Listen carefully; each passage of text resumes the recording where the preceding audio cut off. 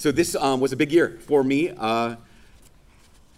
My niece, my 10-year-old niece and I have something in common now. This was the year that we both got our first buck. Now, she got it because she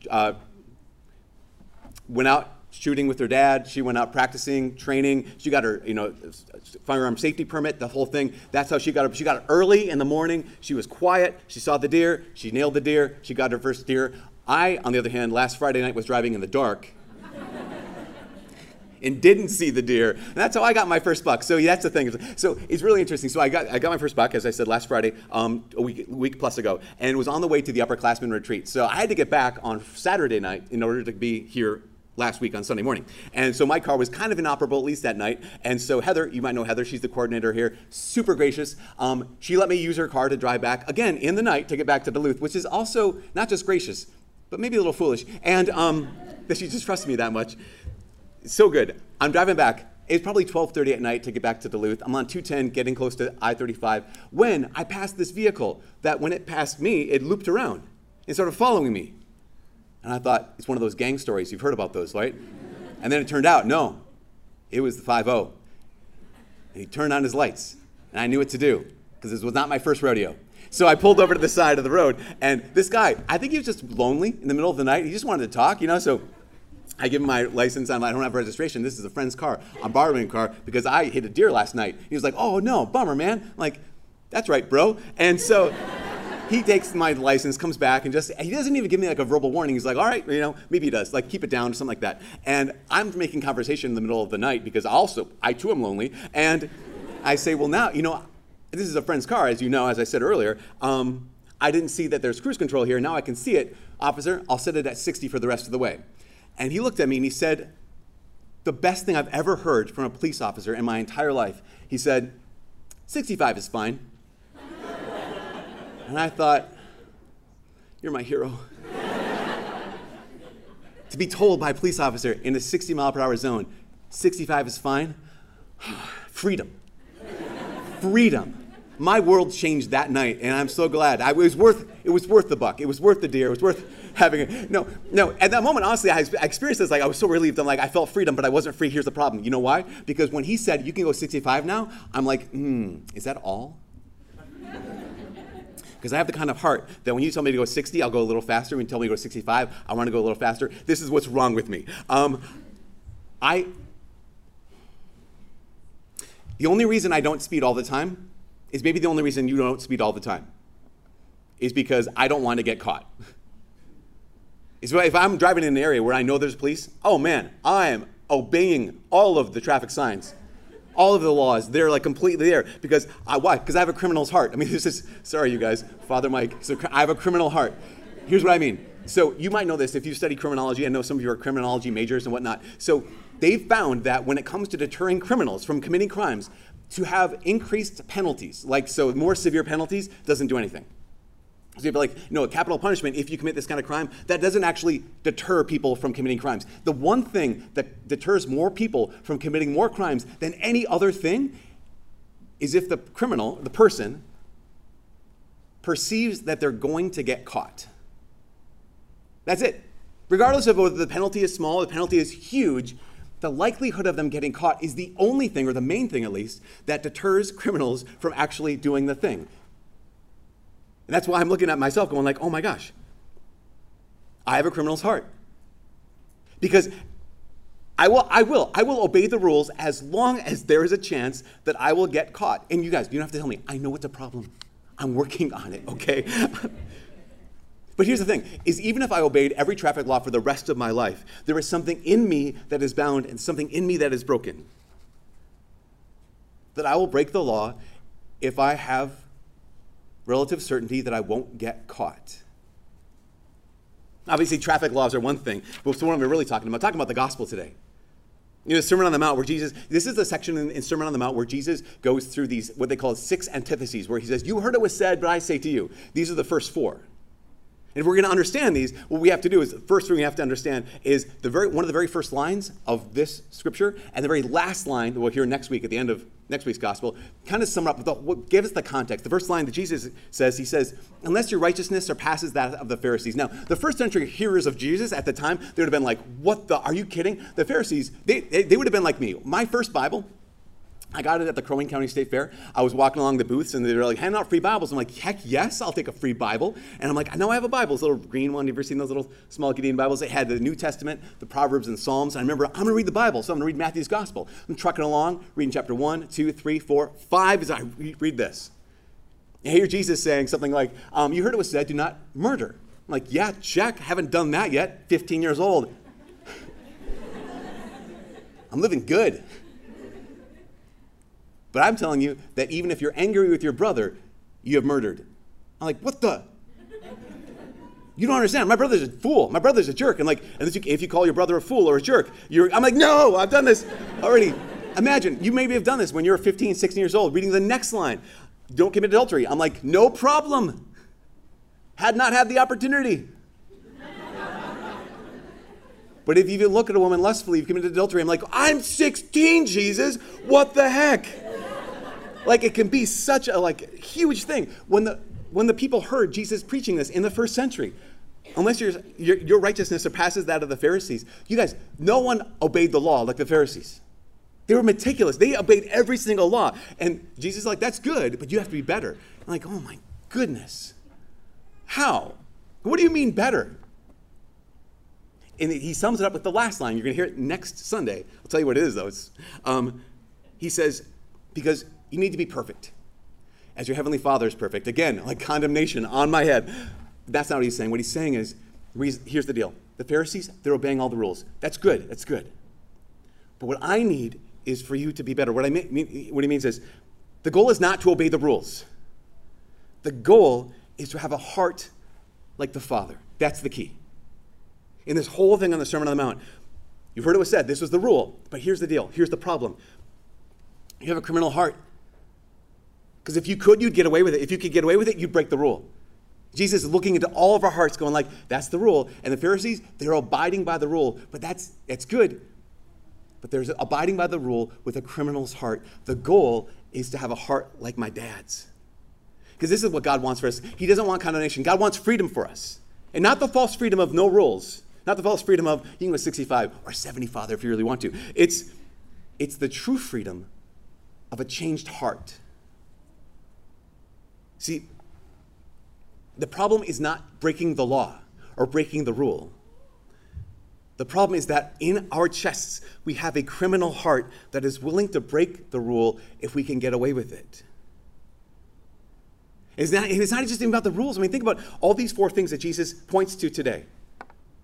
You heard it was said, don't murder. But I say, if you look at your brother and you act out in anger and demean him by calling him worthless or calling him a fool, that reveals something about your heart. It reveals that I have the heart, kind of a heart that's willing to demean someone I should be loving. It reveals something about my heart, is I have the kind of heart that's willing to denigrate their humanity. Like, that's what raka means. It means you're worthless. When he says you shall not commit adultery, I say to you, look lustfully. No, that Jesus isn't condemning like the idea of like finding people desirable. That's just natural. Same with anger. It's normal. Those neither desire nor anger are in of themselves good or bad. They just are. But what Jesus is saying when he says the term look lustfully, the actual original phrase means something more along these lines. If you're willing to use another person and you see them, you give into the thought, you give into the desire of, I would if I could. If I could get away with using them, I would do that. It's not just about breaking a rule. It's about having the kind of heart that we're willing to use someone else. Going on, when he says the bill of divorce thing, he says, actually, no marrying another. Because Jesus says, you have the kind of a heart that's willing, every one of us, we have the kind of heart that's willing to break the most important, most solemn promise we've ever made. That's marriage. To have the kind of heart that's willing to break that vow.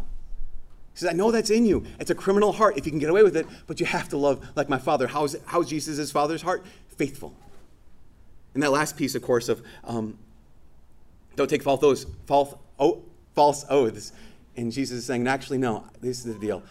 The only reason you're taking oaths in the first place is so you can manipulate people, so you can deceive them. Rather, just let your yes mean yes. Let your no mean no. And this is the problem. We have criminal hearts that are willing to demean others if we can get away with it, willing to use others if we can get away with it, willing to break our promises if we can get away with it, and we're willing to manipulate others or deceive them if we can get away with it. That's why John Paul II, St. John Paul, right? He said those bound by lust, or those bound by anger, those bound by deceit, those bound by this, they experience God's law as a burden. And I can totally identify with that. When Jesus comes along and has this new law, and I'm like, oh gosh, Lord, those who are bound and broken by whatever it is in our hearts that make our hearts criminal, we experience God's law as a burden. As if the law is a problem. As if that's instead of my heart being the problem. We see it as a restriction on our freedom, but the actual restriction is the fact that in my chest I have a bound and broken and criminal heart. The only reason why the law for me is a problem is because I want to break the law. Does that make sense? The only reason why for any of us the law is a problem is because we actually want to break the law. We have hearts that are willing to demean and use and manipulate and lie to others. But Jesus in today's gospel is saying, but you're meant to have hearts like my dad's. But you're meant to have a heart like the Father. Not merely restrained, not merely confined, not merely forced, but hearts that are reformed, not merely restrained. The hearts that are converted, not merely confined, and hearts that are free, not forced. There's good news in this, and the good news is it's fully possible. This change of our hearts is actually possible. In fact, I'll go back to the traffic thing because I've already confessed that to you. I don't need to go down the list of the other sins. And I get it. I get this is a totally lame example, but my attitudes towards traffic signs, I don't know what it is. I see a traffic sign, and none of them change me. I see a sign on the side of the road, and I'm like, yeah, maybe. Maybe I will, maybe I won't. It does not. And I always push the limit. I mean, oh my gosh, Arrowhead, 30? Are you serious? That's at least a 55. No, that's at least a 40. I mean, 42 kind of a thing, but 30 on there. I see that sign going 30. I'm like, that doesn't make any sense. And it doesn't change my heart. I experience that as a restriction on my freedom. But there's one sign, you guys, there's one sign that I see that actually changes my heart. There's one traffic sign that when I see it, I'm like, I'm going to slow down. And I want to. When I see a sign that says school zone, I'm like, yep, no. When I see a sign that says school zone, I'm glad I saw the sign. Because there's something, not all bad, you guys. Like there's something good in that I want. I'm grateful for having seen it. I'm grateful that I know that's the law. I'm grateful that I know that's the rule. Because, gosh, I don't want to be the cause of something like that. And my guess is you're the same. So we know what it is to experience freedom. We don't just know what it is to experience that restriction. We also know what it is to say, that's the law, and I want it. But we don't know that in every area. So how do we get those hearts? Like, how do we get the kind of heart like our Father? To move away from a criminal heart to a heart like Dad's? There's 3 steps. I'm going to go through them really kind of quickly. There's 3 things we can do. The first is we can take responsibility. We can take action. And we can take hold. So we're going to talk about just for a bit here. We take responsibility. I know a lot of times in my life, I resent the fact that my circumstances, right? I don't get to choose my circumstances. So I can end up resenting them and say, like, what the heck? I didn't put myself in this situation. I didn't cause this circumstance. So I can end up resenting my circumstance. We can't choose our circumstances. And sometimes, similarly, when it comes to the consequences of our choices, like we don't get to actually choose the consequences of our choices. Because they're going to be what they are. In fact, that's what the first reading talks about in the book of Sirach. It's so powerful, where the author, Sirach, says, God has set before you fire and water. To whichever you choose, stretch forth your hand. Before man are life and death, good and evil. Whichever he chooses shall be given to him. And one of the things that God is saying to us in that is like, you're responsible for your choices. Yes, you can't choose your circumstance. You're right. Sometimes a lot of us find ourselves in awful circumstances. You can't choose that. But you can choose how to act in those circumstances. And we can't choose our consequences. But we can choose what we choose. And Ben Sirach says here, Whichever you choose, stretch forth your hand, and it will be given to you. Take responsibility. The first line, he says, if you choose, you can keep the commandments. If you choose, you can keep the commandments. It's one of the reasons why in the gospel Jesus says, you'll be answerable. If you lash out in anger to your brother, you'll be answerable. What is he saying? You're responsible for that. But my brother's a jerk, you have no idea. Yes, you can't choose whether your brother is a jerk or not. You can't choose whether someone hurts you or not. You can't choose whether another person treats you justly or not. But you can be responsible for how you act. So the first thing we need to realize is that our choices matter, and that God looks at our choices and says, we'll have to answer for all of them. Take responsibility. The second piece is take action. And I love this. I never noticed this in the gospel before. Do you know that in all four of those examples Jesus uses, when it's like, okay, here's some of the ways we have a criminal heart that rises up, he also gives us an action to take if you found yourself in that brokenness. So as an example, this is so good.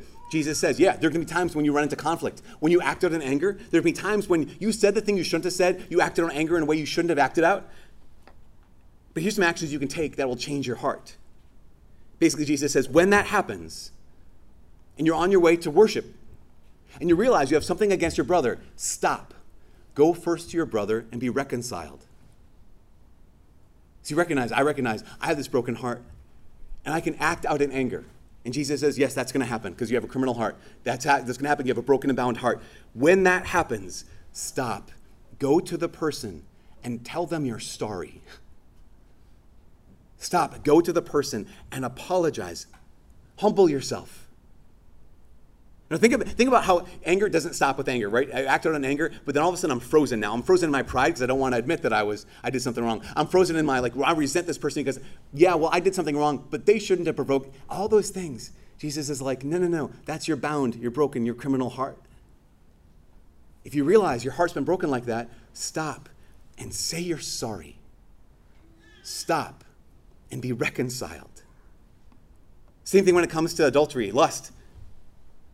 Again, remember, this is not just I desire someone or noticing attractiveness. That's just normal. But the interior disposition of, I'm going to choose to use this person like I would if I could. And what is Jesus' response? He says, if you find yourself like that, pluck out your eye, cut off your hand. Now, there's this thing called hyperbole, which is exaggeration to make a point. I do that like a million times a day.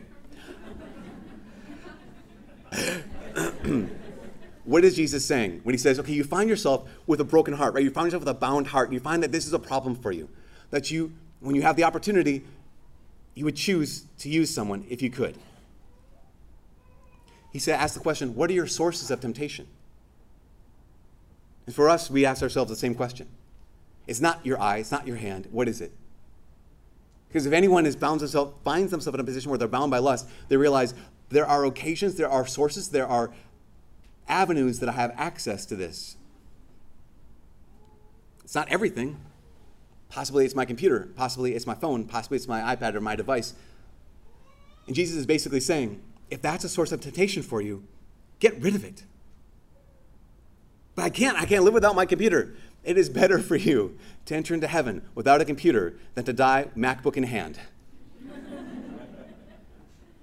That's one of the reasons why when it comes to this question, because this gets to be such a big issue for so many people's lives, I have two pieces of advice. When it comes to that, when it comes to plucking it out, when it comes to cutting it out, one is this, be patient with yourself. Every person, if you struggle with anger or lust or any of these things, number one, be patient with yourself. But number two, be ruthless with your environment.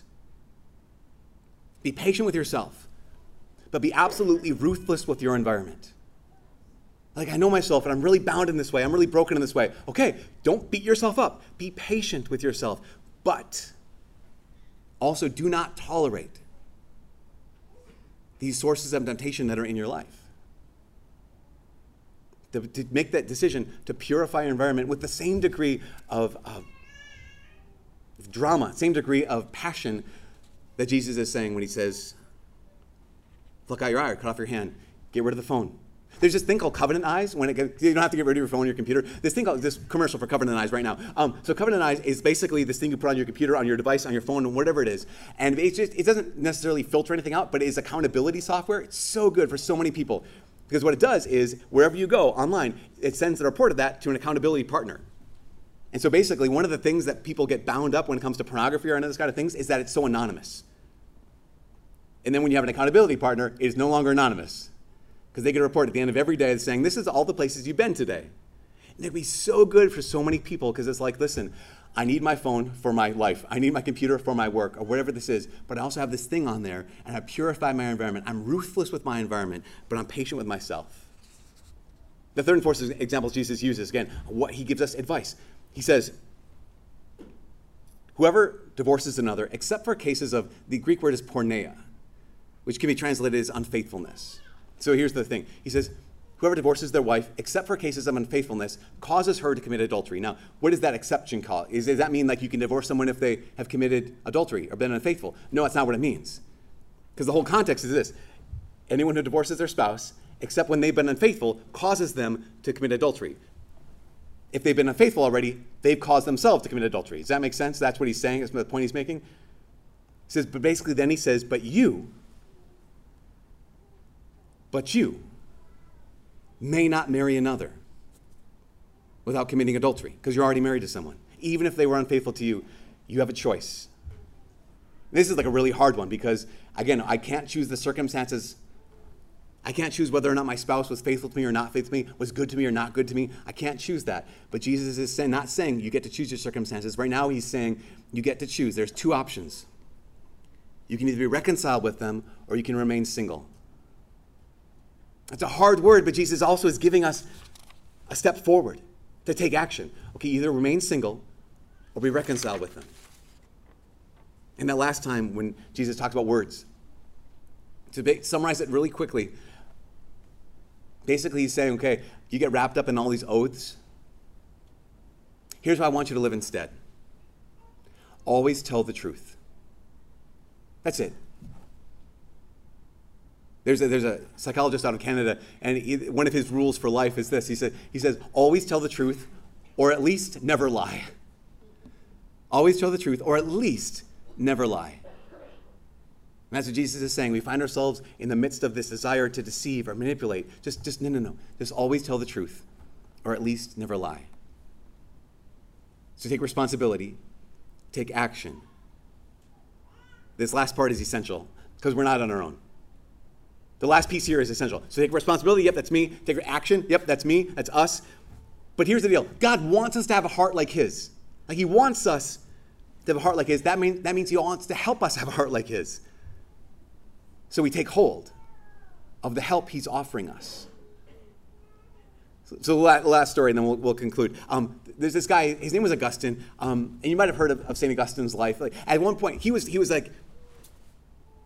incredibly successful in the Roman Empire back in the 3rd, 4th century. He didn't believe in Christ. His mom was a Catholic Christian, but she prayed for him all the time. But he was thus caught up in this life of, he loved violence. He was kind of, I guess you might say, he's a 3rd or 4th century version of like a sex addict as well. Like he had a brokenness in his life. One of St. Augustine's big prayers when he came to belief in Jesus Christ was, okay, God, make me chaste. Like make me have a ordered sexual life. Make me chaste, but not yet. That was one of his big prayers. Because he looked at this and like, okay, I'll take responsibility. It's my decision. Take action. I can do these things. But then he saw in himself this, like, I don't have the power to do this. He looked in his heart. He said, I have this criminal heart. It is bound and it's broken. And I want to choose Jesus. And he would hear these stories about other Christians who had lived lives of, like, they had gone from being like big sinners to like incredible saints. And he was so inspired by them. But then he tried to look at himself and he's like, but I can't do that. I don't know if you've ever been discouraged when you hear about saints. Have you ever been discouraged when you hear someone else's life of like, well, they did it, and you're like, yeah, well, what the heck's wrong with me? They did it. That was Augustine. At one point, he had this moment of like, it crushed him, and he describes how he's on the verge of this. I just want to choose Jesus. I want to take responsibility. I want to take action. I don't want a criminal heart anymore. And he goes outside, and he goes underneath this tree, and he just starts weeping. This grown man just starts crying out to God, like, what the heck is wrong? Why am I so broken? You've ever felt like that? Like, why am I so broken? And in that moment, Augustine, he heard this like a child's voice. He just started saying, take up and read, take up and read. And so he's like, I don't know what that means. I've never heard that song before. So I'm going to take this as a sign from God. And he goes into the house, and he picks up the scriptures, and he picks up 1 Corinthians chapter 13, just as lets his eyes fall on 1 Corinthians 13, verses 13 and 14. And the line says this, let us conduct ourselves properly as in the daytime, not as in darkness, not in orgies or drunkenness or promiscuity and licentiousness, not in rivalry and jealousy. These are all the things that Augustine had in his heart. He's like, I'm bound by this. I have a criminal heart like this. All those things were named. And here's the Lord speaking to him saying, let's not do that anymore. But put on the Lord Jesus Christ and make no provision for the desires of the flesh. He said, when his eyes read those words, it was as if like there was this freedom that opened up in his chest, and he realized, I don't have to do this on my own. I don't have to do this on my own. That God's help is right there for me. Imagine time traveling from like 200 years ago to right now. And walking around one of these, just your house right now, walking around your house, the house you live in, and being like dying of thirst. Like walking around your house, like going like, where's the well? Like, where's the nearest creek? Like, I am so thirsty. Also, I need to use the restroom. Imagine the whole thing, right? Just go with me on this one. Imagine you're transported to now, and you're walking around this house, and you're like, I'm dying of thirst. I have to go to the bathroom. I don't know where to go. And someone says, oh, no. You have to go to the bathroom? Just over there. So you show you to the toilet. And then, well, what do I do with it now? And you push this little handle thing, and it's gone. You guys ever just stopped and praised the Lord for that? It didn't have to be this way. Could have been otherwise. You're like, oh my gosh. So all the stuff that's in me that I don't want in me anymore, it can be out of me and gone, taken away. This analogy is terrible, you guys. I'm so sorry. You're dying of thirst. And someone walks over to the tap and they're like, oh, just turn this on. And there's this virtually unlimited supply of water. And if you live in Duluth, it's a virtually unlimited supply of the best water in the world. So good, you guys. You realize, okay, I'm dirty. Oh, step into this room where there is, turn the tap again, and there's access to this hot and cold and everything in between water. So many of us Christians were like, man, I have this gunk in me. I just can't get away from it. I stink. This is awful. I am so thirsty. And we don't realize, you guys, we have access to the Father. We have access to his grace. The sacraments, they're basically like the faucets. So the sacraments here, reconciliation. You dump it out, takes it away. You guys, it's so bad. Why did I not think this through? I'm trying it out on you. It's okay. Baptism, you get clean. You die in a thirst, and you go to Holy Communion. Like every strength we need, every gift we need, take hold of it.